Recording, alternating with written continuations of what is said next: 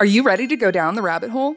The All Things Alice podcast will explore the cultural phenomena of Alice in Wonderland. Frank Beddor, the author of the Looking Glass Wars trilogy, is your host through a wonderverse of interviews from all types of creators as they chronicle the dark yet empowering reality of Lewis Carroll's fantasies and answer the question, what is it about Alice that captivates us still today? The All Things Alice podcast, available wherever you listen to podcasts. Oh, the weather outside is frightful, but the fire is so delightful. And since we got no place to go, let's do a show, do a show, do a show. Let's do a show.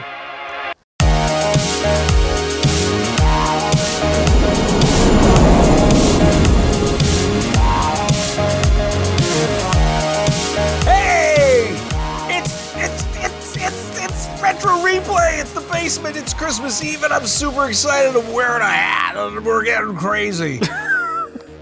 Drew! What's happening, man? Merry Christmas.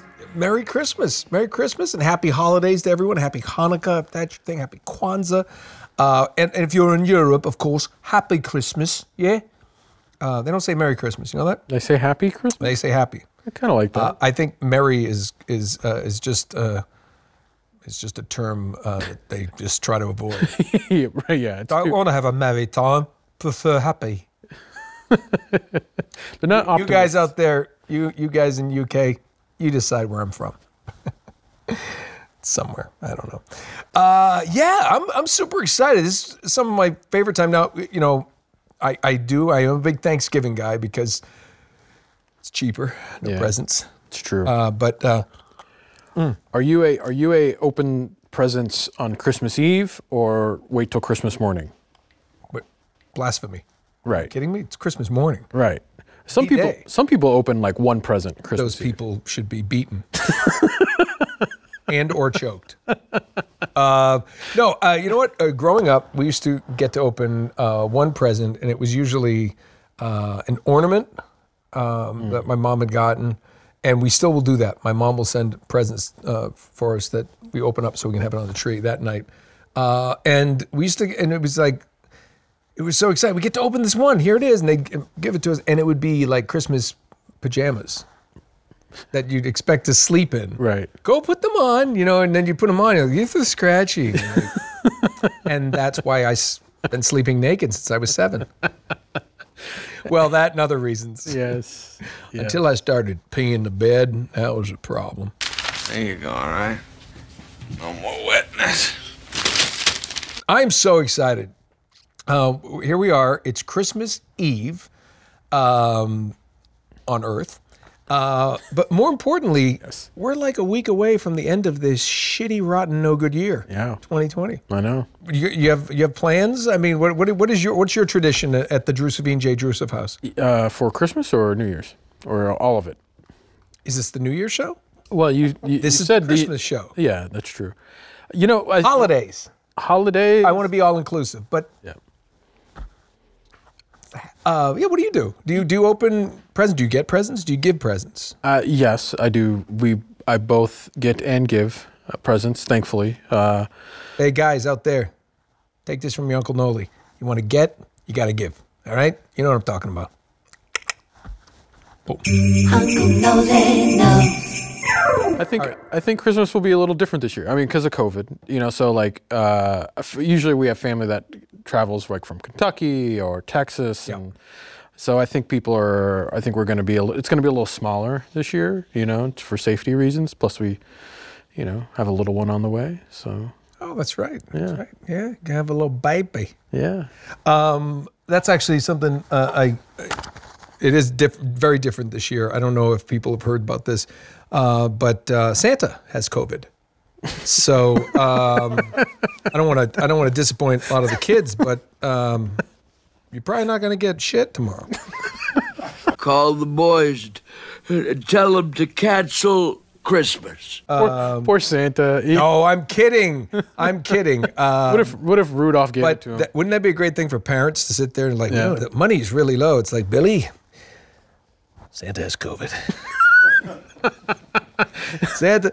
Oh my goodness. He got it from. Ho ho. Everyone's sick. Sleeping with the elves. That's right. You know, there's going to be families out there with like kids are going through stockings with gloves and masks, goggles. All right. Yeah, totally. Wipe your hands every Yeah. time, every time you open a present. What is the percentage of Christmas stockings that will be stuffed with Purell? Yeah, What is that? totally. Oh, look, I got peppermint hand sanitizer. That's great. By the way, peppermint hand sanitizer is no joke. It's very good. It's minty, yet not too invasive in the Not like nostrils. I enjoy Vicks. it. It's not like Vicks Vapor Rub. You don't like start. Your eyes don't water every time you. That's okay in a pinch, though. You just get a little Vicks Vapor Rub, put that on your... yeah. I had a cut on my thumb. I don't know if you can see that, but I forgot about that, and I hit the alcohol. I was like, ha! Yeah. That's a waker upper. Okay, well, speaking of the holidays, we have some topics and tangents.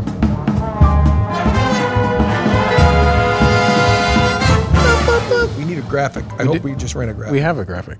I know, but is it? I thought it might be one with like Christmas lights around it, but that might be too much for Steph to do. I think we'll manage. Topics and tangents. I love this. Pagan pulled this stuff up. Yeah, for she us, right? did. Yeah, she found some Thank good you ones. to the lovely Pagan over there in Ireland. We're going to look at Christmas. We're talking about our Christmas traditions, and what at least for opening presents. Did you see? Isn't that funny that what did we go right to? Presents. When do you open presents? That's what we talk about. I know. Well, I mean, that's.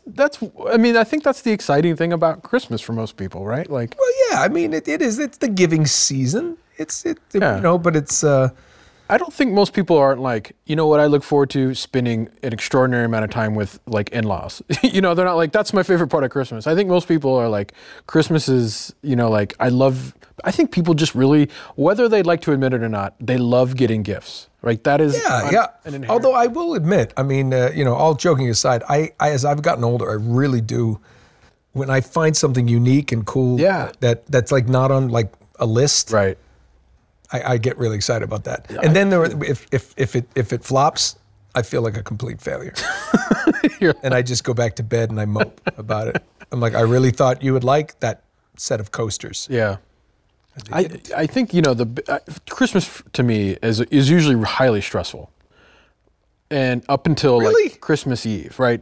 Well, You mean the Christmas season? You mean up to? Yeah, up to Christmas. Because I feel like the pressure to exactly do what you just said, which is find that right gift for everyone. Like I like to be very personable about the gifts I buy people. Like I don't want to just buy something like, here's something I found on the top 10 gifts that are for somebody. Like I really want it, like this should mean something. Me giving you something, it should mean something, So Yeah. Well, that's the point. And you know what we've done today? We've given a gift. yes, We've given a gift to all you out there, all you replayers. It's the gift of us. and I said that with a straight face, and I held the face. Did you see that? I did. Did you see that? I held that with a straight face. And You know what? Okay. we got some exclusive. Yes, we do. We have that. That is our gift. We have more exclusive Uncharted news. That's right. We have exclusive photos. Again, thanks to the folks over at Sony, exciting. who are just. We have become their conduit to all things about the Uncharted movie with Tom Holland and Mark Wahlberg. And we got a couple more things. And Drew and I were talking about it. We're looking at all the previous photos and now these. And you're like a junkie for this kind of stuff. I'm eating it up, man. You're nerding out. I'm gonna go super nerd on this. So we're gonna show you those photos later, and we're gonna discuss them because we're going complete conspiracy theories. We're trying to figure it out. We're zooming in on the pictures, and you can too. So, and now we may get sued by Sony because they're like, "You figured it out. Stop talking." But I doubt it because we're not that bright. My big Christmas tradition. I'm wearing it. This is the Clark W. Griswold Christmas vacation shirt. Even says Griswold on the back. Oh, that's cool. So this is Christmas morning. This is the first time I've actually worn it on Christmas Eve for you guys. But yeah, this will be on my back tomorrow morning. What's your favorite Christmas Vacation line?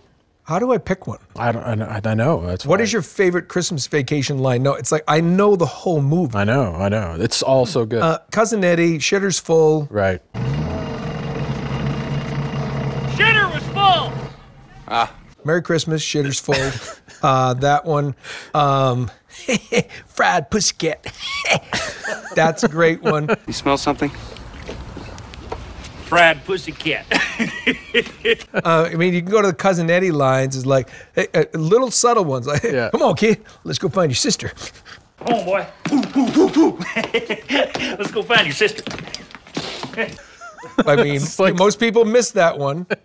I like the deadpan delivery of like half the lines that just went under the radar. I think the first time anybody ever watched the movie, but then you watch it the second time, you're like, oh my God, that is brilliant. Yeah. My the other ones I like, just like I'm putting in a swimming pool. Everyone, I can't swim, Clark. I know, Eddie. I can't swim, Clark. I know that, Eddie. little everything. Everything. But the one thing that breaks me every time I watch it, and I will watch it on like, what is it? AMC plays it on like a loop for 24 hours. Yeah. When the squirrel jumps out of the tree and runs around, everyone's going, I'm going to go in there, smash it with a hammer. Ah! And the grandmother faints. And he walks in, and he's walking in looking for it. Do you see it? And he goes, Mom, don't move. And she's gone she's out cold. And his father, he goes, I'm going in there. He goes, I'm going in with him. Like it's like a World War II. He's going into Iwo Jima. Yeah. And they do this thing. He goes, do you see it, Dad? And he turns, and it's on his back. And it does that slam to his father's face. He goes, squirrel! Breaks me.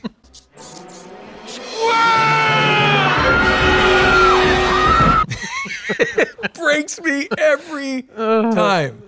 Okay. So good. That movie's- Seriously, it breaks me every time. Yeah. I can't get over that. Let's see. Pagan pulled this up. The Christmas traditions around the world. Some of these are fascinating. Let's get through them. Japan has been taken in by the marketing of the United States due to a combination of tiny Japanese ovens, and which I don't know, like, what do they use? Easy bake ovens? I don't get that. I don't know. That you maybe well, let's see. They eat a lot raw fish and rice cookers and raw fish. Why do you need an oven? Yeah, you don't. In a clever marketing campaign by those shifty Americans, they convinced locals that fried chicken is a traditional American Yuletide feast. So reservations on Christmas Day to Kentucky Fried Chicken restaurants have to be made. You need a reservation. Yeah. We get the bucket of chicken in a drive-through, and in Japan, they're sitting down at KFC. KFC's that kind of place. Yeah. There's something that warms my heart, that the fact that like everyone in Japan is like thinking like Kentucky Fried Chicken, like my home state of Kentucky is has such a warm and endearing moment for the Japanese culture during Christmas. And you know what? When I think of Kentucky Fried Chicken, of course, I think of our guest today, Sean Astin. Put that photo up. Isn't that great? We're going to explain that later. Stay tuned. Wow. Yes. Austria's Krampus. In Austria, St. Nicholas has an evil counterpart called Krampus. I've seen the movie. Not a fan. I think it's horseshit. He's the bad cop to St. Nick's good cop. He is not a bad cop to good cop. He is evil murdering cop to good cop. Yeah. Demon-like creature with one task: to punish bad children before Christmas. Men dress in devil costumes, roam the streets carrying chains and a basket for abducting especially bad children and hauling them to hell. Okay, we need to talk about Austria. Yes. Do you know what this reminds me of? One of my most terrifying memories in movie history, and I know who Krampus is. Chitty Chitty Bang Bang. The guy who went around and snatched the kids. Yeah. You remember that dude? Yeah. The nose and it. Terrified of that guy. My little ears! If I ever met that actor, if he's still alive, I would I would hurt him. Sleepless nights, terrifying. He's Krampus. Why? Why do we have to have? It's like something. But I bet horrible. all of Austrians' kids are like super well behaved. They're like, oh shit. Like, But is it for that, or is it just like I don't know. It's like, oh my gosh, I lived to see Christmas Day. What a joyous day. No, Austria, you got to end that. Too much evil, too much darkness. Speaking of darkness, Guatemala, you're up. Guatemala and the burning of the devil. Locals believe that the devil and other evil spirits live in the dark. They do. Dirty corners of your home, of course. Therefore, they spend the week before Christmas sweeping up, collecting rubbish, and then piling everything in a huge heap outside. Finally, an effigy of the devil is placed on top of the whole heap of shit, and it's set on fire. It's called La Quema del Diablo, the burning of the devil. The idea is for Guatemalans to burn all the bad from the previous year and start a new year from out of the ashes. Wow. Burn all the bad. You're going to have a huge mountains of shit for 2020. yeah, 2020 people are just lighting their whole home on fire. Yeah, exactly. They're just like, what? Well, the whole neighborhood burned down. Yeah, we're starting over. Catalonia. Did we fact check Pagan on this? Because this is even for retro replay. This is pushing it. Catalonia and Cagatillo. The defecating log. Oh, yeah, you heard that right. The pooping log, which is kind of redundant. This is, okay, I'm going to read this to you. Locals in Catalonia create a character out of a log. Draw a face on it, give it a hat. Then they spend a fortnight feeding it fruit, nuts, and sweets. I don't know how you feed a log things. Well, you just shove it in there. You shove it in a log. Yeah. So it's a hollow log. Yeah, kind of like a piñata. Okay, it's like a piñata. We're going. But it's a log. On Christmas Eve, the entire family then beats the log with sticks and sings a traditional song that translates to, quote, "If you don't crap well, I'll beat you with a stick," until the log excretes or defecates all the treats. It's the pooping log. I love this. People beat a log, literally beat the shit out of a log while singing a song. Is that cultish to you? Is that weird? I mean, you know. Catalonia. The pooping log, the defecating log, the log that shits candy. Merry Christmas. I feel like we should go to Spain next year for Christmas. You want to go to Spain next year? Yeah. Do you know who went to Spain? You did. For a certain movie that we'll Tell be you who talking. went to Spain. This guy. To meet my former self, Nathan Drake, in his 20s. He is incredibly successful, talented, and has a British accent. But it's like looking in a mirror. It really is. That was a little teaser for, again, more exclusive Uncharted movie items in this episode. Very excited. It's Nathan Drake and the Pooping Log. Did I just give away the title? I just gave away the title. Yeah, we're gonna have to edit that out. Oh, no. Sorry, Sony. Drew, it is a hell of a show. What are we gonna go through the photos? I want to go through the photos. Can we go through the photos? You want to go through the photos of Uncharted? Yeah. Maybe later. Maybe later. Well, we're going to teach you a little long because we have we have Sean Astin. Oh my God. Coming today. I mean, this is So Sean Astin, like, I've loved him since Goonies, because that was like it was really Indiana Jones before for kids. Yeah.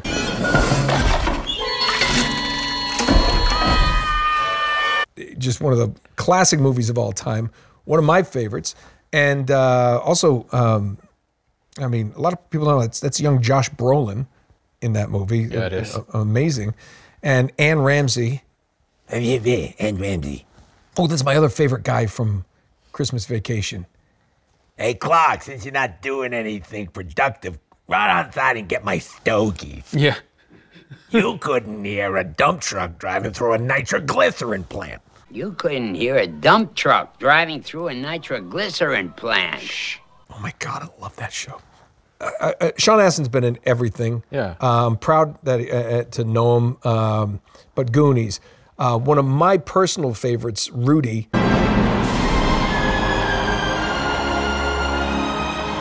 About a Notre Dame football player, which is, as you know, college football is near and dear to my heart. If you watch last week's episode, and then of course, Lord of the Rings. Yep. Not if I stick you first. Sam! And then after Stranger all that, Things. he's come up to Stranger Things, which he was that season 2 of Stranger Things. He's my favorite character. I know. And spoiler alert, Oh no. he doesn't make it.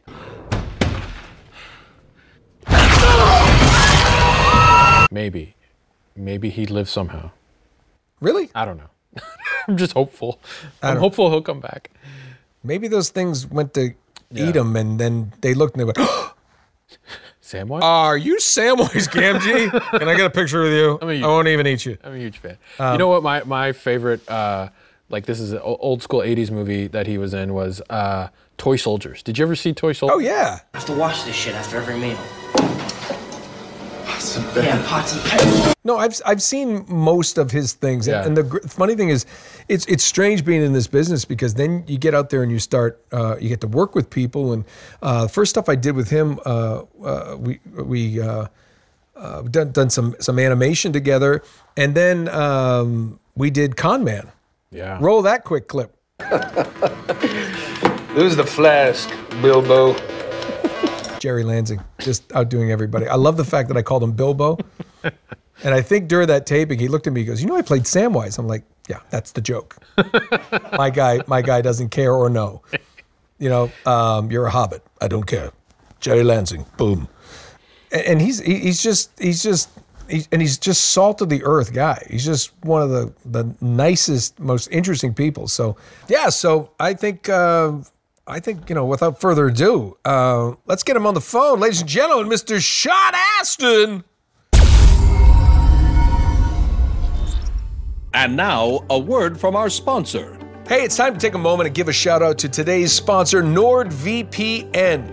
It's time to get secure and private access to the internet with the VPN that tech experts at Wired, The Verge, CNET, TechRadar, and more recommend.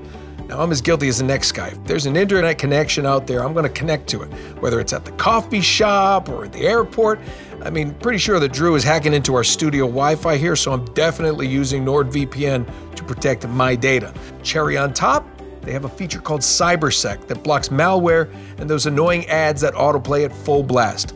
So, protect yourself while you're doing your holiday shopping with a special NordVPN holiday deal. You're going to get 68% off of a 2-year plan, and you're going to get an additional 4 months free. That's right, free. So just go to nordvpn.com/retroreplay and use our coupon code RETROREPLAY. Look, it's easy, okay? You just open the app, you pick a region, then, I don't know, you watch Krampus from Austria. Who cares? You can have up to 6 simultaneous connections, so I got the whole family using it, especially Cooper, because, never know what he's watching. He's my son after all. Very, very proud. Like I said, just go to nordvpn.com/retroreplay, use the coupon code RETROREPLAY, and get 68% off of a 2-year plan, and then get additional 4 months for free. Okay? 24 months for 4 months free. It's 28 months. It's 28 months, right, Drew? Think so. 28 months for free. Krampus is evil. Here he is, it's Sean Astin. Hey, pal. How's it going, big guy? Look at you. Right? It's a sunny day there. I thank God that we have this backyard. I don't know what, you know what I mean? Like what would you do? Yeah. Where would you go? What would you do if you didn't have, I think about that a lot. Like when the pandemic hit, I remembered my days when living in just a tiny apartment in New York. And I thought, oh God, thank you for not having me. Well, the governor put out this thing the other day and it's like, don't go outside, don't do anything. it's like this is as bad as it's been and the whole time. And then he said, and there's a list of things that are okay. And then it was like skiing, jogging, cycling, running, rowboat. Like it was this long list of activities that, like, I think even the government understands that people, you have to like move your body. You have to do stuff. Yeah, but maybe or just hear me out. It's just a conspiracy to lower the obesity levels in California. It could be. They're just trying to get people in shape. They're shutting down restaurants, encouraging exercise. I think maybe I'm crazy, but I'm just thinking when people are at home for extended periods of time, what are they likely to eat? Their kids. Yeah. I don't think it's necessarily, it's an opportunity to like do things you've never done before, like you learn how to cook and all that kind of stuff. But the odds are people are eating crap food. And just because the governor says you can do all of those active things doesn't mean people are actually doing it. So I think it's inversely proportional. And I think people are likely not necessarily on a weight loss trajectory during the pandemic, but you never know. I'm just saying right, that. But thus he's opening up the opportunity to ski, bike, run, and hike. That's all I'm saying. Yeah. See? Yeah. Oh, see. Listen, Sean's way smarter than me, Drew. So I think I may have stumped him there. Yeah, because maybe. Well, there's intelligence, and then there's like pandemic intelligence. Yeah. Well, which has been seriously lacking in this country. I ain't gonna wear a mask. It's un-American. No, it's science. Please wear a mask. Don't breathe them. I'm not afraid. I'm afraid you're gonna get me sick. Please go away. I know. It's so upsetting on so many levels. I think about the amount of people. I did a tweet the other day where I listed battles. Like Gettysburg. Yeah. 2,700. I'm just throwing out the numbers now, but it's somewhere in that range. Like Hurricane Katrina. All these things that are in our knowledge and our historical appreciation, it's like, wow, those are Pearl Harbor, Normandy Day, things that like in your mind, oh my God, there are documentaries about it. There are, and yesterday alone was just as much as any of those. Yeah. One day. Yeah. And people are like, oh, well, do you know how many people die in car accidents? Do you know how many people die in, heart attacks or whatever? And I'm like, yeah, but this is if 2,000 people, if almost 3,000 people died in a traffic accident in a day, that'd be like a bad. Do that many people die in traffic accidents every day? That'd be a big. That's like a 38-lane highway. I think that would be. I don't know. We need more stop signs. We need speed limit reduce. I don't know. You'd do something. I would think. Yeah. Anyhow. Or it's going to be all the people driving Teslas that because explode. For the first couple months, I was like worshiping the sun god every day. I'm like, think of the vitamin D, and now I'm like, it's all the way outside. Exactly. That 3 steps over to get sun. I don't know who can do it. Yeah. I don't know. It's been it has been a crazy time. I don't know why it hasn't been taken seriously. And one thing that I read recently is that the wearing of masks and the people who are against that. The one thing that's interesting is, and I think it's twofold. It's another one of my theories, but the actual flu, the seasonal flu that we normally get. I know a couple of people who've gotten that. They're worried, oh my gosh, I may have COVID, but no, it's just the seasonal flu.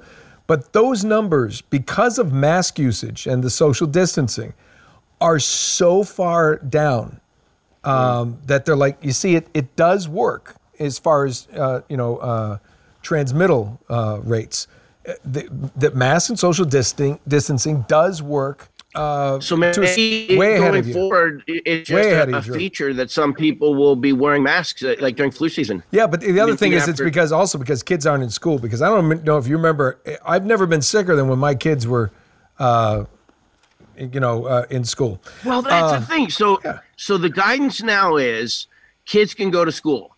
Like they're saying, Fauci and all those people are saying school is a good place for them to be. The numbers there are very low. And I'm like, yeah, but isn't it like a fishing? I think of my kid as like a worm on a fishing pole, and you throw her into the pool of all the kids, and then you reel one in and, the odds of them being, so they all get sick at the same time. I don't know. Just basic things that human beings, we're going to have to learn. I'll tell you what we do. We stay inside and we watch Christmas movies. Let's turn this ship around. What's your favorite all-time holiday movie? And if you don't know mine, look at my outfit. Do you know what this is from? Do you remember? Let me give you another clue. Slapshot? Let me give you a clue. Slapshot? Well, that's gonna be a Chevy Chase thing, but maybe. Chevy Chase thing, maybe. Have you seen a movie? It's Christmas Vacation. Of course it's Chevy Chase. I think my dad was in Christmas Vacation. What? No, he was in European Vacation. Yes, no, the Griswolds. Good talk, Russ. No, but I thought it was Slapshot. Oh, that's right. He was. No, not Slapshot, another great movie. But that's for another time. Not a Christmas movie. Not a Christmas movie. A Christmas movie. Favorite Christmas movie. Well, every year we make an effort to watch It's a Wonderful Life. Yes, absolutely. We watch it, I think mine are It's a Wonderful Life for like the classic. I mean, Jimmy Stewart and Emma, it's just you have to watch it. I always cry in the same spot in that movie. Okay, is it Zuzu's Petals? Well, no, I think at that point, there may be a happy tear. No, that when they get married, like he finally accepts the fact that he's never going to get to travel, and so the joy in his life is going to be that he gets to get married, and they're going to travel together, and then there's a run on the bank, and he's like, Mary, I have to, and he goes to the bank, and she shows up in the bank. He's trying to stop people from, panicking, and they're like, I want my money, I need my money, give me my money. And Potter's like, I'll buy your, dollar on the thing, pennies on the dollar. And Mary comes in with the wad of cash that they're going to use to see the world, and it offers it up to save the town. I'm like, every time. Yeah. How much do you need? Hey, I got $2,000. And then he goes and he gets to have sex with Donna Reed in a haunted mansion that night. That's true, with Bert and Ernie guiding the way. Yeah. And they're singing outside, looking in the windows.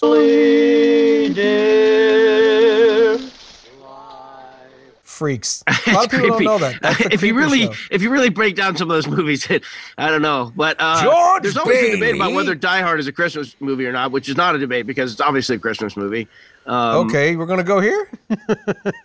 Oh, it's a Christmas movie. Hey, come on. No, I didn't even bring that up. I didn't know. Well, no, it's been debated on this show before, and I did finally. It's a Christmas movie, but I just don't know if it's a Christmas movie or a movie set at Christmas. I can't quite. But it's so because it's kind of like. Because that movie would exist without if it was in the middle of the summer. And it was a summer release. Just saying. I think that it doesn't have the same charm, the same poetic release if he's not singing Christmas. If the officer isn't singing Christmas carols, if there isn't, I mean, the song at the end of the movie, well, the weather outside is frightful. Like what happens? What's the song you have at the end of the movie if it's not at Christmas? If it's summertime, are you singing like Beach Boys that's it's an interesting. That's a pretty good point. They did end with that kind of music. It's a Christmas party. What's it going to be otherwise? Just a cocktail party? Yeah. Oh, it could have been. We've taken over your cocktail party. Well, yeah. Well, and I think the fact that they attack on Christmas and they're German, are they German or Austrian? We also learned about Austrian Krampus, and there's a movie called Krampus about the evil. It's the evil, like Santa's evil twin or something that like kills children before Christmas. Horror movie at Christmas time, so you think about it. So maybe, so now I'm making this up as I go, but maybe that's what he was. He was like, do you have my detonators? He was like, he was Krampus. He was the evil clan. That is very interesting. I had not. That's an Austrian folklore. Of course, as you say, reinforces the Christmas theory. I didn't even mean for this to be a debate. I mean, I thought this was subtle. No. I loved it. I would never debate you in most things because you're far too smart. No. You're your audience would know this, but it's deceptive how smart you are. No, they right. They it's deceptive. You know what? You'd be really surprised. That's what I noticed. We work together, and you're like, "Oh, there's fun." No, and then you say stuff, and you're like, "Damn, I better be on my game." It's because I read headlines. I just read the headlines and stuff. I skim things. I know a lot. I know a little about a lot. and I just fool people because they don't see me very often. I just move into a room, say something that I read. Don't ruin my impression now. Don't like, you know. Well, actually, the great Sean Astin, we were talking earlier about your career. Loved you as Goonies because I wanted to be your friend. Because do you know what I found out? That you are actually, and you're just a little bit younger than me. I'll be 50 in February, so I turned 50 on Halloween, and would you like to be made an official Goonie right now? Oh my God! Wait, is that a thing? It's a thing. Yes. Yeah. Hold on. I can do that. I have the power. By the way, I'm not even joking. Yes, I want to be. If there's an oath, you have to take an oath. I swear, I'm not joking. I'll do whatever. I know you for a long time now, Nolan. I know who you are. I know your character. I know. I know. Well, your likes and dislikes and your hobbies, but I even have an inhaler. I'm not kidding. I have an inhaler, which is not required, but is fine. During hay fever, I have one because it was like I never wanted to show anyone, but after the Goonies and Sean Astin, I was like, and people were like, what are you? I'm like, Goonies, and they're like, oh, that's cool. Asthma became cool. I've been given much credit for making asthma inhalers cool. I want to be a Goonie. So, okay, by the way, this is a big moment. This is not planned, everybody. This is not planned. But I do this. Okay, here comes the oath. Are you ready? Can you sit up, you lazy bastard? Come on. All right, there you go. Okay, raise your right hand and repeat after me. This is the actual oath. Okay, I state your name. State your name. Yeah, I saw that coming. I know you did. I, Nolan North, will never betray my Goondock friends. Will never betray my Goondock friends. We'll stick together until the whole world ends. We'll stick together until the whole world ends. Through heaven and hell and nuclear war. Through heaven and hell and nuclear war. Good pals like us will stick like tar. Good pals like us will stick like tar. In the city or the country or the forest or the boonies. In the city or the country or the country. In the city or the country, the forest or the boonies. I'm proudly declared one of the Goonies. I'm proudly declared one of the Goonies. Congratulations, Nolan North. You're now an official Goonie, brother. That's awesome. I'm sorry, but he's verklempt. I'm actually a little moved by that. Thank you. That's real. You earned it.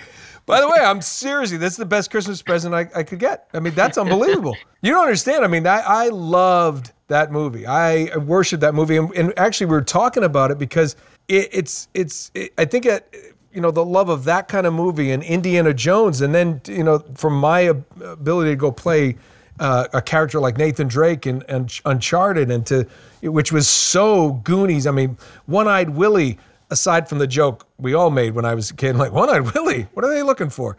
It took me a long time to realize that they probably intended that joke. Yeah. But, just sitting there and oh, God. Thank you. That was really, really cool. Because the funny thing is, the fact that I've gotten to know you and to become friends with you is you're kind of one of like those bucket list friends that you never can't believe that you're friends with the guy that you loved in that movie. And then Rudy, which is like one of the most phenomenal performances that in films. I mean, I loved that film. And as you know, the best thing about Rudy, college football fan here, big time. So I know you are. What are you doing this year with college football? It's a little bit about it. And I don't know if you saw this last week. Our episode last week, I'm in Washington gear. My son got an offer. He's committed to the University of Washington to play football. So were they Huskies? Yeah. Are they Huskies? They're the Huskies. Yeah. So go ahead. You didn't mind it at all because it's your son, right? Like it's amazing what your kids do to you.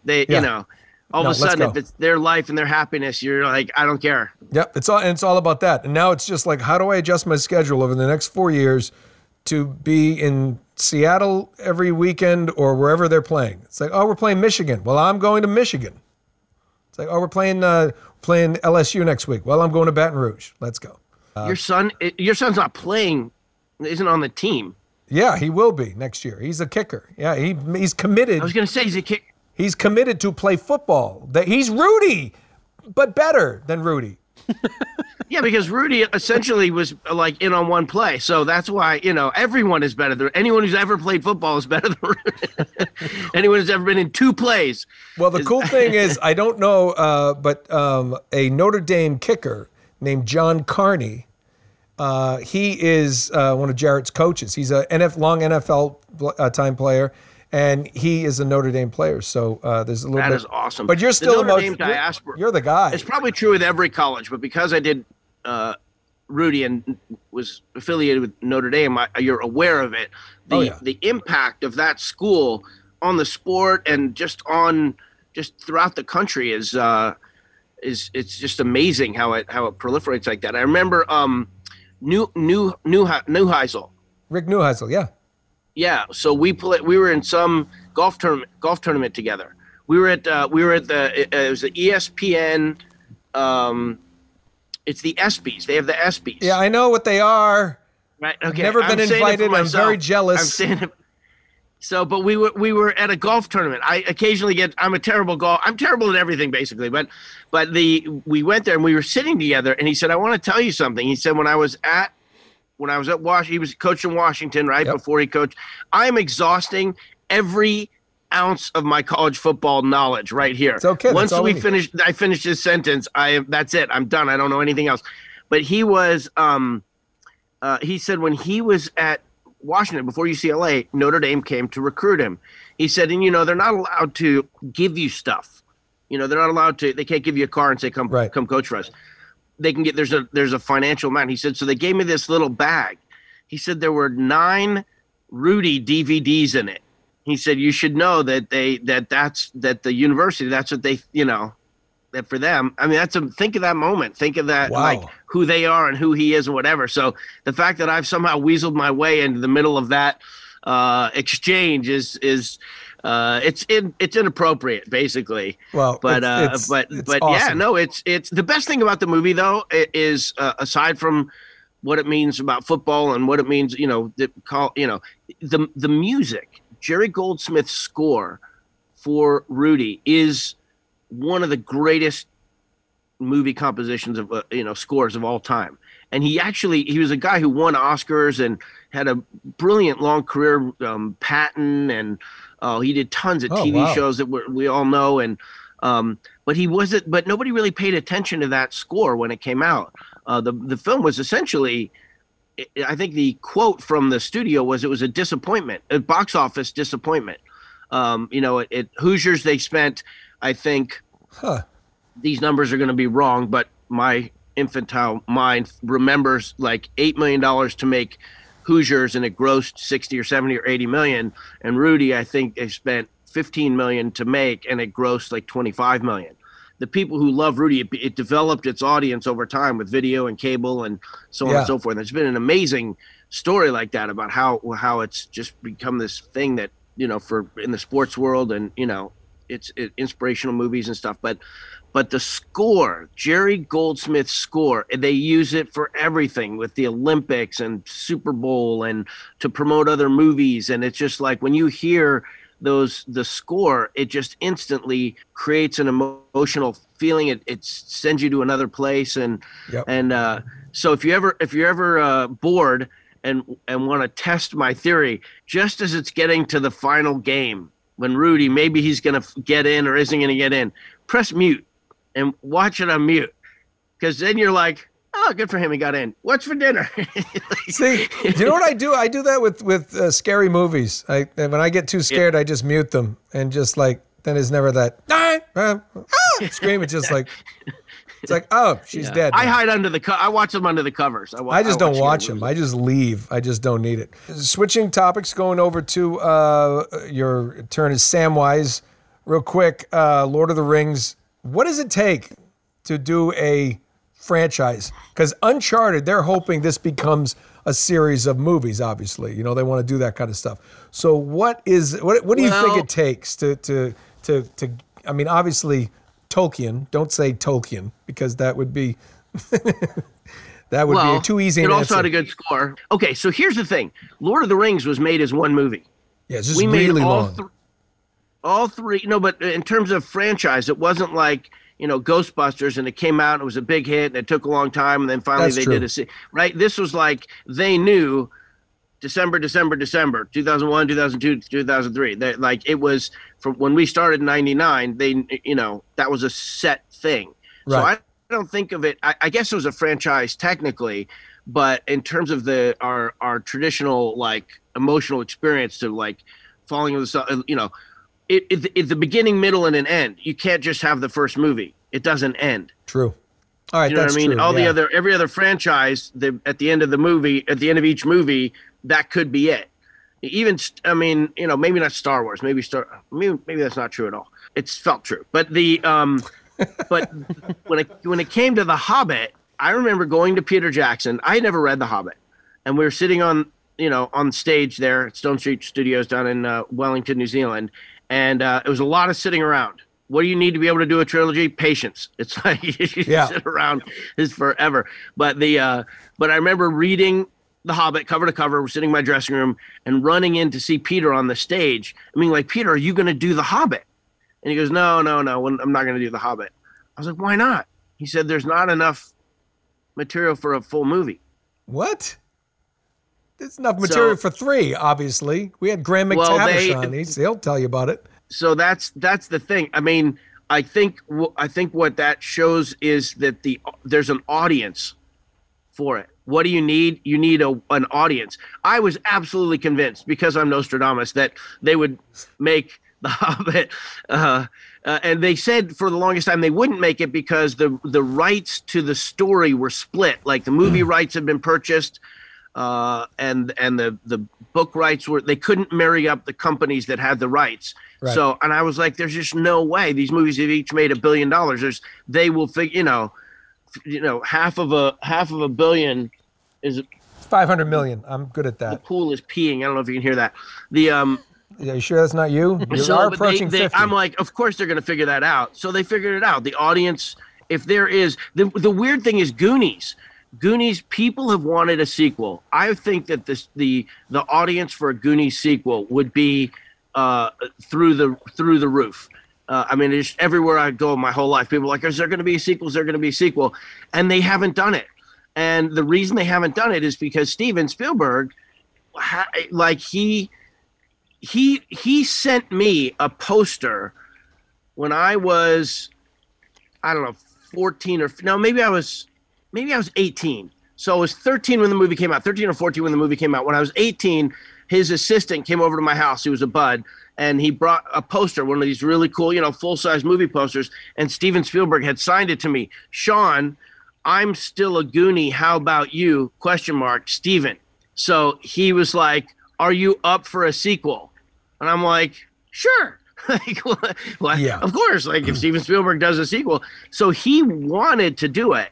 In fact, really? he said some cool things to me about other movies, about E.T. and other movies. I think every filmmaker envisions, you always thought of this on every movie you've ever done. Somebody's like, what's the sequel going to be? And usually it's a joke, but like, what's the Rudy sequel going to be? The story of how he gets this movie made. But when it came to Goonies, he didn't, he hasn't figured out the magic.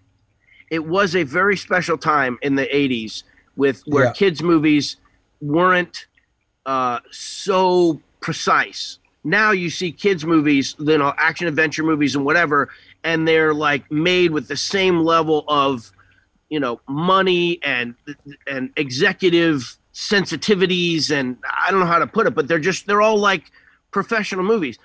When Goonies came out, kids' movies were still like, they were kids' movies. They're movies they were aspirational movies. They didn't necessarily look like Raiders of the Lost Ark or whatever else. So the idea that they could treat a kid's pirate movie like a big movie, but keep that sensibility. I mean, there's so many like mistakes in the movie. You know what I mean? Like, no, I don't know. I don't want to know about mistakes.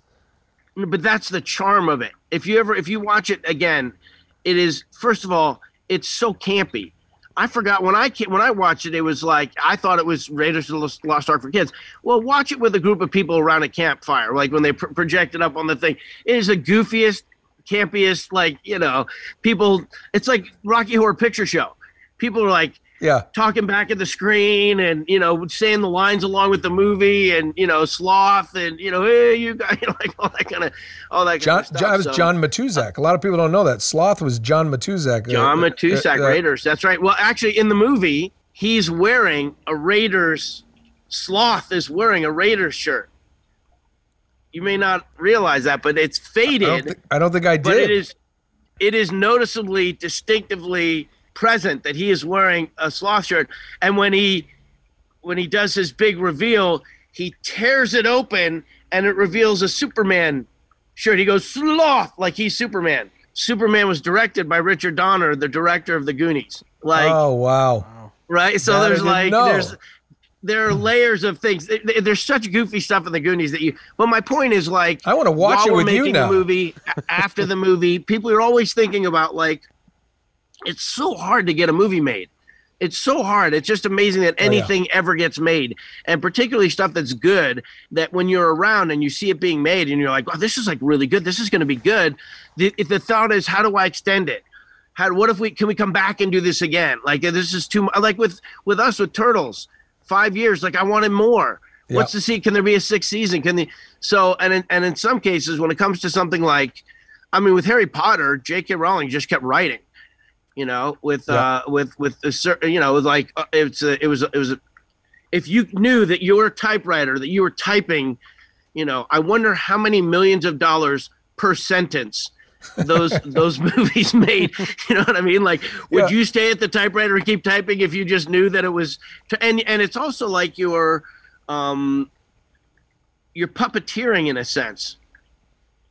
When you write a movie, you're thinking of the story, you're thinking of the characters, you're thinking of the setting, you're thinking of the ideas, what's at stake in the movie or whatever. And then when the movies get made, it's like, my God, that actor brought that character to life, or, oh, that filmmaker put that sequence together, and it's so beautiful. Once you're in a sequel, everybody is puppeteering those characters that they already know. Yeah, that's true. You know what I mean? Like, but you know what's funny? I remember saying to my daughter once, who's drama and she's great, Allie. I don't know if you met Allie down in San Diego once, but she loved Friends. We loved Friends. Like in the 90s, late 90s, we were down in New Zealand, we discovered Friends, and it was like they were her friends. And as she got a little bit older and, she did her creative writing, and we would write little plays and movies together and do stuff like that. I said, would you want to write an episode of Friends? And she went, no, I couldn't do it. I'm like, why not? And she's like, basically because then they wouldn't be real. Oh, they wouldn't. For her, in a way, those characters, they're real. You can think of what Monica did. You can think of what Chandler did. So when it comes to sequels, which is I started this long spiel, I think that there's a whole thing going on there. Franchises, people want their experience of something they loved. Even Ghostbusters, and people love to hate on stuff. Everybody's a critic. Oh, yeah. Everybody, literally with social media, everyone is actually literally a critic. And so you can talk about how this, you should never have done that. It failed, this, that, or the other thing. The way I always looked at it was like, you can never take away the original thing that you love so much. It's always there. Exactly. So try something. Who cares? If it doesn't work, it doesn't work. That's right. Well, there's been a lot of heat when they announced that Tom Holland was going to play Nathan Drake. And it's like, but I think it's brilliant what they're doing because, fans met Nathan Drake when he was in his early 30s through his mid 40s. They played those games and aged with him. This movie's saying, well, wait a minute, where was he during his 20s? Because the games never did that. So rather than do a one-to-one adaptation, they're doing something unique, and I think that's great. And so you can talk about how this, you should never have done that. It failed, this, that, or the other thing. The way I always looked at it was like, you can never take away the original thing that you love so much. It's always there. Exactly. So try something. Who cares? You know, if it doesn't work, it doesn't work. That's right. Well, there's been a lot of heat when they announced that Tom Holland was going to play Nathan Drake. And it's like, but I think it's brilliant what they're doing because, fans met Nathan Drake when he was in his early 30s through his mid 40s. You know, they played those games and aged with him. This movie's saying, well, wait a minute, where was he during his 20s? Because the games never did that. So rather than do a 1-to-1 adaptation, they're doing something unique, and I think that's great. Where it's okay. You know, like when the movie starts, it might be a little bit like, some people will be like, yes, and other people will be like, I don't know. But there'll come a moment where all of a sudden, gonna be great. The music, the costume, something will happen, and that's it. You're back in it again, and you don't care. And he's great. He's great too. I mean, he's so athletic. He's a phenomenal dancer, and he's just like a gymnast, and he's doing a lot of his own stunts in there.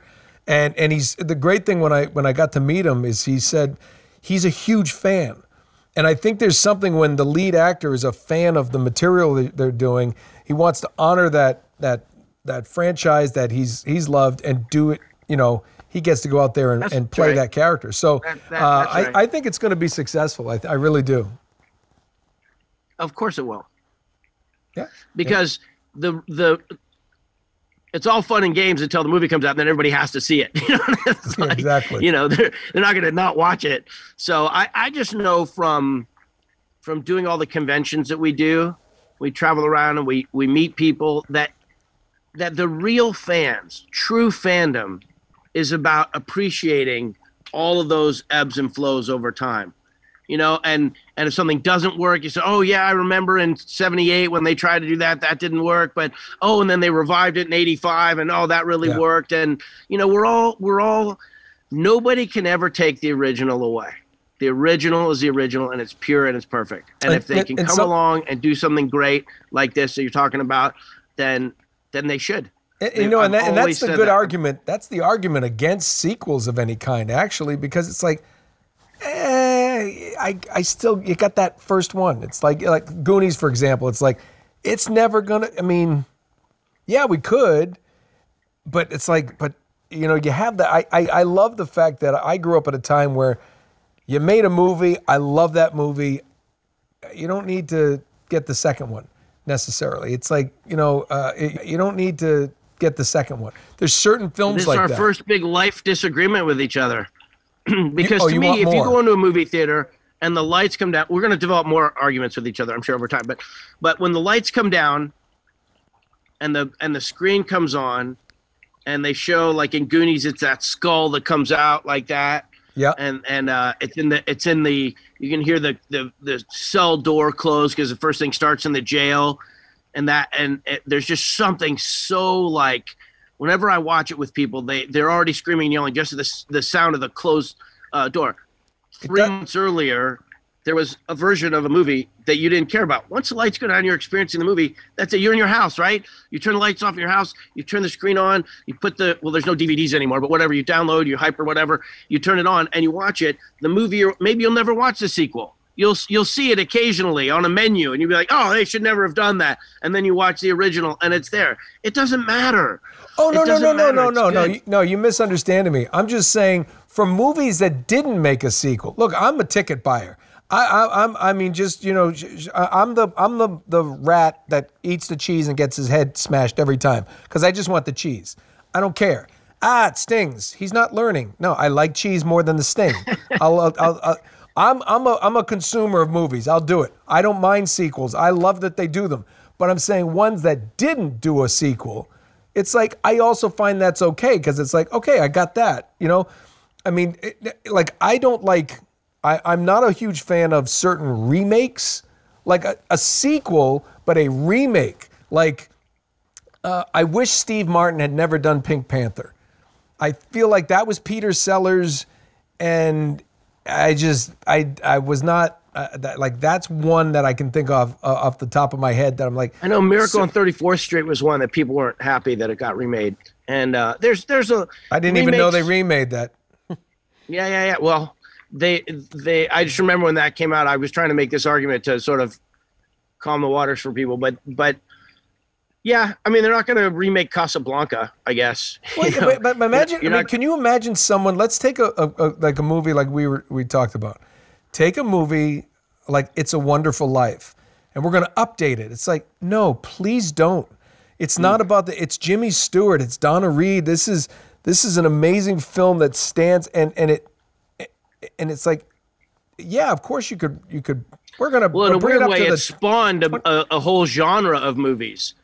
Well, you know what I mean? It's like it's at the birth of the Nile, that one, and then you've got a million other films that owe something. You know what? You know what would be cool is if you just did It's a Wonderful Life. Call it It's a Miserable Life, and it's from Potter's point of view. He's like, that George Bailey, he took my legs. And you find out that, George's dad was the one who kneecapped him when they were kids, and that's why he can't walk. And the other Bailey, because the one problem I have with that is that guy never got his real comeuppance. Only in Saturday Night Live did they ever do that, where Dana Carvey played, he was doing Jimmy Stewart. And he goes in there, he goes, I want a piece of you, Potter. And they find out that Phil Hartman plays Uncle Billy, and he goes, he pulls him out, and it's John Lovitz is Potter. And he stands up, he goes, he can walk, and he just starts beating him. It's the best. Yeah, I feel, not to be political, but I feel a little bit like we've been living in Pottersville for a while. Only if you've been paying attention. See, I tuned that out. I went ostrich for a long time. Well, I'm one of these people who wants to be a billionaire and wants everyone else to have food and shelter and clothing. And can you have both? But he. I don't need to be a billionaire. You get in the news for that. Multi-million would be good. I'm one of those guys. I'm like, give me a chance to prove what kind of. I wouldn't be a billionaire for long. Let's put it that way. But hey, listen, you become a billionaire, just throw me 1 million. That's it, just one. Just one? George Clooney just did? Wait, he didn't give me $1 million. In the news, it said that he gave 14 friends $1 million. Well, I'm not one of those friends. Showed up at their house with a duffel bag, like, here's $1 million. Is that a tax write-off? How does that work? I don't know. But if you're a billionaire, it doesn't matter, right?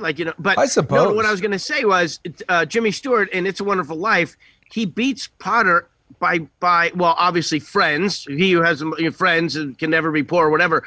But they do bring a truckload of money to him. They bring the amount of money. Yes, right? but what I want is I wish movies back in that day did after the credits they do an end scene like the Avengers, and literally he's over there going, man, George Bailey, and all of a sudden he's by the fire and his blanket catches on fire. He's like and he just goes up and his face melts like Indiana Jones. What if we took Potter to the gym where the pool opens up? And you just push him in the... No, you just leave him in the middle. He goes, no! And he just... Yeah, that's it. And he just starts to... Oh, yeah. In the comment section of this experience we're having here, people should write their ideas for how to dispatch of Potter. Oh, that's a good idea. Send it in, guys. We want the comments, and we want to read... We'll check them out. How do we Nothing get rid too of grisly. Potter? It's Christmas. No, be grisly. Maybe it's like we give. No, this is retro give him replay. half a cup of eggnog, something like that. No, decapitate him. I want him out. I want him just like, take your favorite video game character. It is one of the. Oh my God! Let's make Potter a character in Mortal Kombat, but he can't defend himself, and they just rip out his spine. Oh. Did Barrymore win an Oscar for that part? I don't know if he won, but I'm pretty sure he was nominated. Yeah, I'm pretty sure he was nominated. It is one of the all-time greatest performances on screen. I mean, I think it's what when he sees him, when the guy comes and the money, and he puts the money, and he wants to look out at him, and he sees that he's And so that part, he goes, have a cigar. Like when he's trying to be nice. You once called me a warped, frustrated old man. Oh, this is good. We're having Lionel Barrymore impression off. All right, pal. Well, listen, thank you. This has been a blast. We appreciate you so much. We'll get together over the holidays through Zoom or COVID-free, or I'll come see you bubble wrapped, and we'll start our script for Goonies 2. Send it to Steven. I called him Steven like I know him, Drew. Everybody calls him Steven. It's like Cher. No, it's not. No, it is not. It is not like Cher. No, he doesn't look anywhere near as good in a dress as Cher. There was never. Actually, my my wife is somehow related to Steven Spielberg's wife. Actually, they're like a distant cousin, Kate Capshaw. Yeah, and I'm like, why don't you use that? She's like, meh. I was just watching Schindler's List the other night. It's unbelievable what that guy has accomplished for cinema. But what I was going to say to you is, Nolan North, you're a beautiful human being. I wish you a very Merry Christmas to you and your entire family. Congratulations to your son. I'm excited for him. I shall root for him. And to your whole crew, stay safe and healthy and strong. And as my grandmother Duke used to say, I loves yous all. We loves yous all too, pal. Thank you so much. Love to your family. Stay safe, stay healthy, and we will see you soon. Okay, guys, the moment many of you have been waiting for. Thank you again to Sony for who continues to just send us these amazing photo assets from the upcoming Uncharted movie this summer. Remember, Retro Replay is your exclusive source for this material. So keep checking in with us. And if you haven't subscribed yet, hit the subscribe button. There are memberships available from $5 to $50. Make it a joyous holiday season and subscribe. I've always wanted to do that, and I just did. So without further ado, Drew, pop us up the first photo.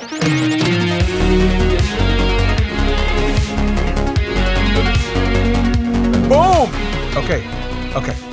We've seen the cross before. Now there's two of them up there. There are, yep. Do you know what? The only problem I can't really understand, I can't quite figure out how big that is. I know, right? Like, because the way they've delivered these, like the perspective on it, you're not sure. Well, I mean, I think let's go back and look at one of the old photos. Okay, previous photos. So here's one where he's holding it in his hand. So that kind of gives you an idea that it's pretty big. Like, it's big enough to where like it takes up like almost your entire hand to hold one of those crosses. I'm sorry, I was looking at his meaty fist. I mean, Nathan Drake's meaty fist. That's a pretty good size. I mean, that's going to be. I had to wax my hands for that. A lot of people don't know. Okay, it's not my hand, it's Tom's. Let's see. So it's got to be like as big as this, right? I mean, kind of holding something. Yeah. Obviously, but. And it's probably like it's solid gold, I'm assuming. So it's probably pretty heavy too. Like they're probably somewhat like substantial. Have you had solid gold? Do you know about the weight? Oh, it's super heavy. Well, I know it seems like that in movies, but I thought everybody was just kind of tired and weak. Yeah. Okay, it's super heavy. I have a lot of gold. Gold bars? I keep all my valuables and I trade them for Cougarans because I like to say the word Cougarans. Scotch tape. You actually talked to me earlier today about this when we saw this. Yeah. If you look at like the map, first of all, the compass, the kind of the rose compass thing. Yeah. Did you zoom in on anything where you could see is that where north, south, east, west is? It doesn't quite. I mean, I'm assuming this is north, south, east and west. East and west. Well, you had a good point. If we back out, that looks kind of like Italy. It does. Kind of that tip, kind of like the. Because Italy has this little thing that kind of juts out, and then it kind of curves, and it kind of looks like a boot. It's kind of the cross is kind of covering the boot. Sicily below it, kind of kicking, and then would that possibly be Malta? I think so. Yeah. If we looked at modern maps, which you guys can do, we've been doing our research, trying to figure it out. So we're just trying to figure. So and there's two of those keys, right? So whatever it is to unlock that thing. So here's why I think it's Italy. And you're kind of like, well, why Italy? Yeah, why? Yeah, hold on, Drew. Why Italy? I have a theory.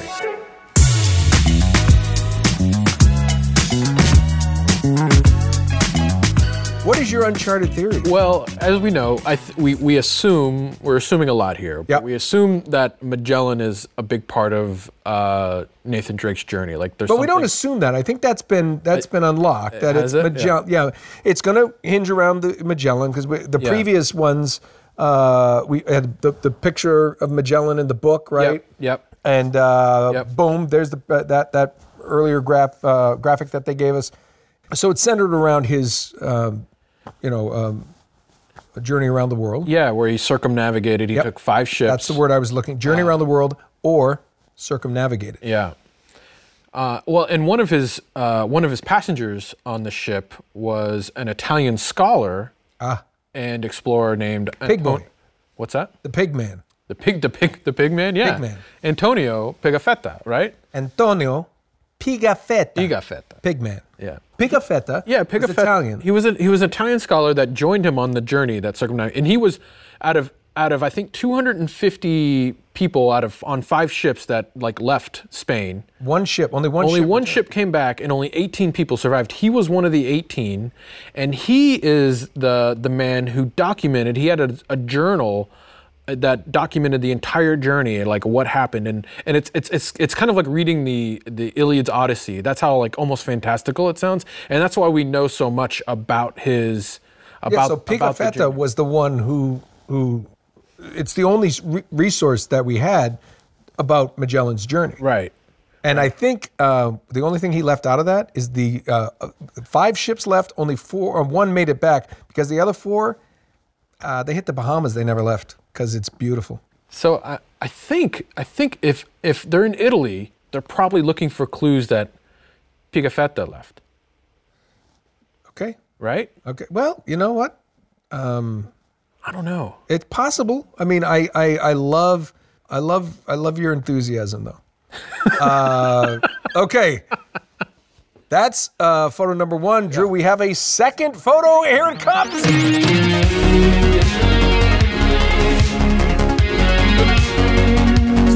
Oh, yeah. Oh, man. Oh, wow. This is clearly a place that needs a housekeeper. Yeah. This reminds me, this feels like every Uncharted game. To me, you walk in, spider webs, old statues. There's probably a clue to be unlocked here, right? Yeah, the fact that is either a giant man on a horse or a man whose head is the same size as a horse. Yes. Is he riding a small horse? Yeah, maybe a pony, Yeah, but that's not good for the pony's back. No. But look at the detail. And it looks like he's about to punch the back of the horse's head. He's like, you're a bad horse. Yeah. Well, it looks like he's probably missing a sword or maybe flag, a cross. Oh. What if? Oh, wait. Now I'm looking at the shield. Right. Oh, yeah. Yeah. You know what, Drew? Okay. Kind of looks like the previous picture on that.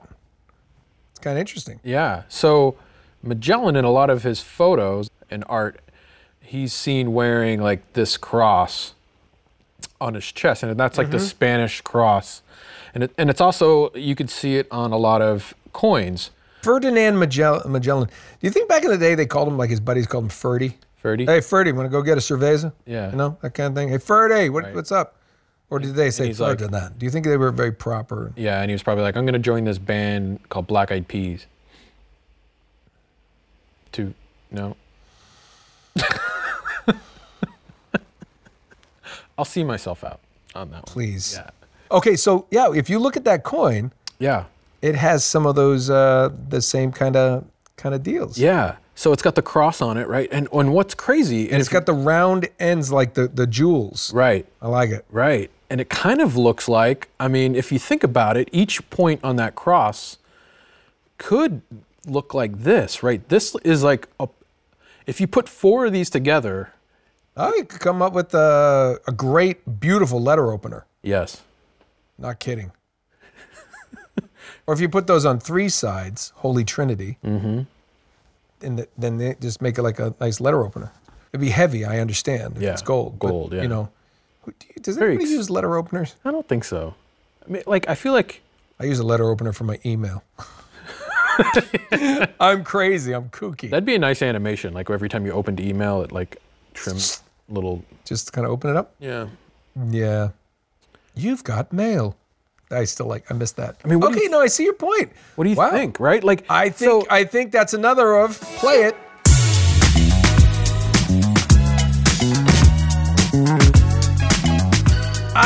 I'm loving this. Yeah. Loving this graphic. Okay. So what if like the cross, like he could be holding a cross here, right? Or if you put it inside his hand, does something unlock?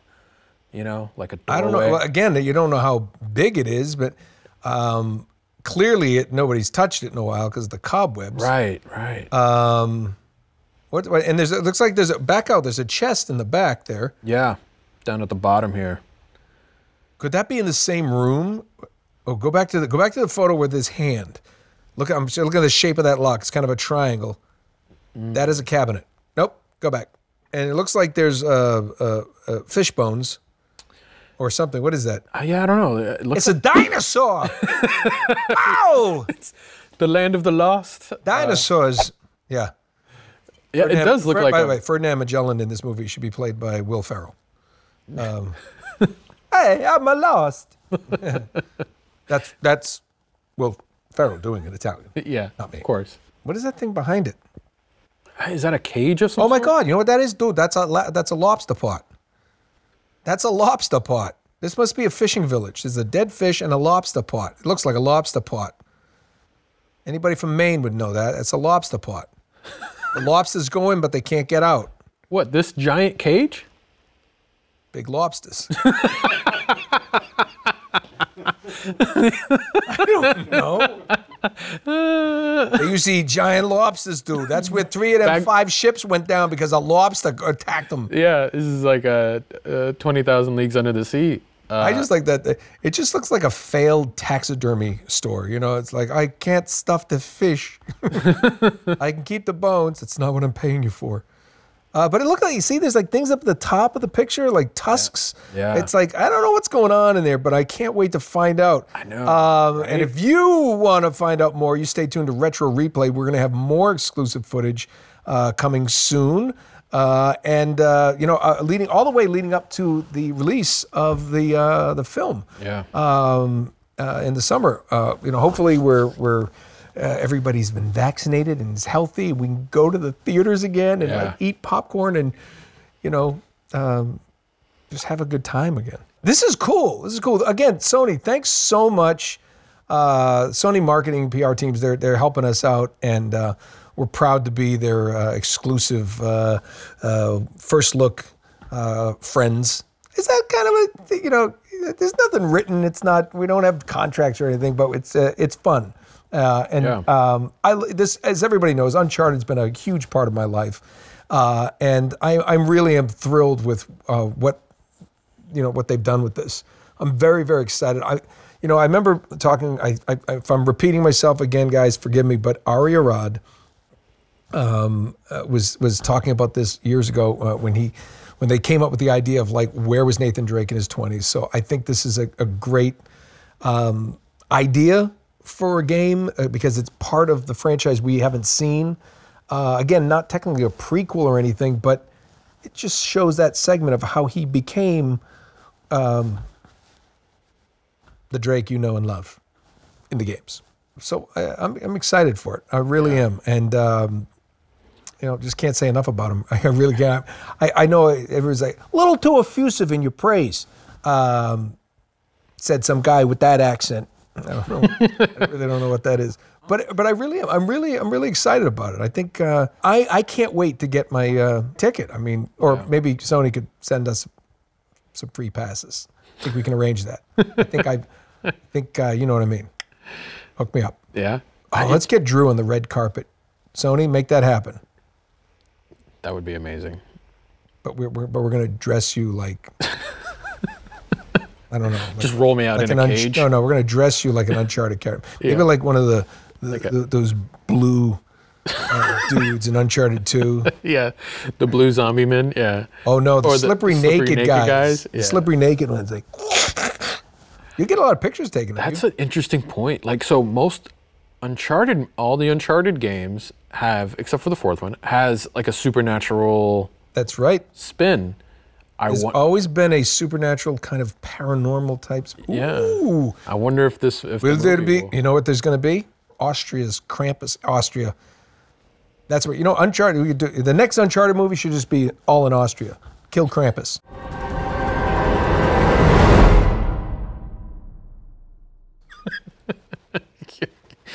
Yeah. It's just the worst. Drake versus Krampus. I could see that. The Christmas special. Well, very cool. Yeah. Very cool. Thanks. Thanks, and stay tuned. We're going to have more.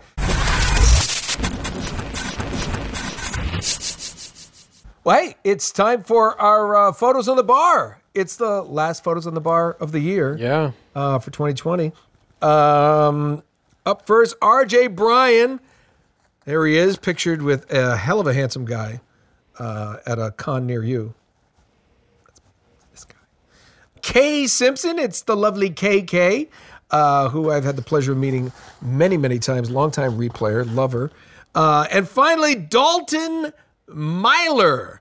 Dalton Myler. There he is. There's Dalton, wearing the green. Boston Celtics fan, maybe? Maybe. I don't know. Drew, we're wrapping up the year. Yeah. We're wrapping up the level. We're moving on. I can't believe it. I'm trying to think how many episodes we did this year, but like every episode we had photos on the bar, member shout outs, and we got through them all, which is unbelievable. Unbelievable that this guy paid attention enough. It's been a hell of a year. A lot of ups and downs, but we muddled through. We muddled through together. Yeah. I want to thank all the replayers out there and everybody watching for hanging in there with us through all of COVID and all the craziness. We hope you're enjoying it. We got more to come. As you know, we do take a dark period. We take a very dark period. It's dark times. We take a downtime. Yeah. To kind of recharge the batteries, so to speak, and come up with some new ideas. We are going to be shooting some things, I know, in the lead up to our next level, which should premiere around when, Drew? Probably end of January, I think. We're shooting for new Retro Replay episodes into January. End of January, beginning of June. Yeah. Somewhere in there. I don't want to pin us down. No, end of January, beginning of February, somewhere around there. Yeah. Try to set up. Yeah, hopefully if everything works out, we'll be back. One thing we are going to do, though, that's different is we are going to continue through the hiatus period our member live streams and live chats. So if you are a member, you can look out for that. We just need time to clean the basement. It stinks in here. Not going to lie to you. Sorry. If you guys had smell-o-vision, you wouldn't watch. Yeah. It's awful. Yeah. It's just awful. He hasn't bathed in months. And I had part of my sinuses removed, so I can't smell anything. That's the olfactory. Smart move. Smart, right? Yeah. So we will be doing that. We're going to do some live streams. And I think we've talked about if something silly comes up or something, we're going to just do some live streaming for that. Yeah. So keep an eye out. And Merry Christmas, Happy Holidays, Happy Kwanzaa, Happy Hanukkah. Wow, it's happy everything. It is. Except Christmas. You have to say Merry. Only in this country. Other people say, I'm happy everything. How's that? You know what? Let's cover all the bases. Happy everything to you. Drew, PJ, Paul, Steph, everybody. Merry Christmas. Happy holidays. Happy New Year. And thank God we're out of 2020. Let's head to 2021. Good spirits. Good times. Cheers.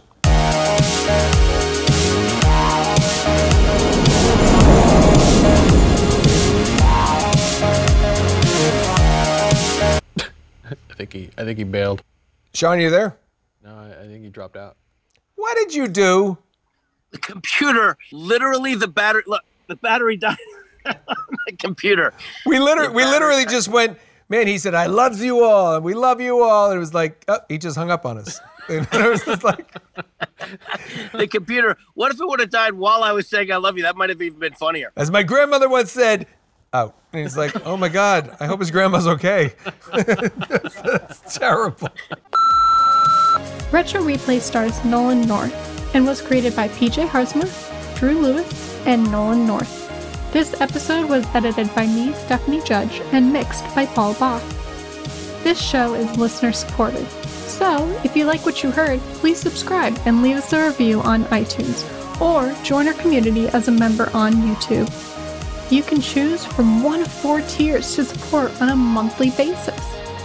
If you're currently a member, thank you for supporting and keeping this channel going.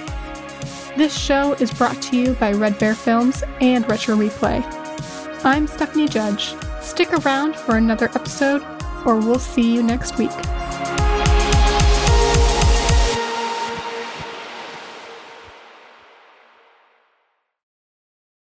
From the team that brought you the award-winning show Retro Replay and the Emmy-nominated comedy series Con Man, comes a new idea just crazy enough to be good. Introducing Couch Soup.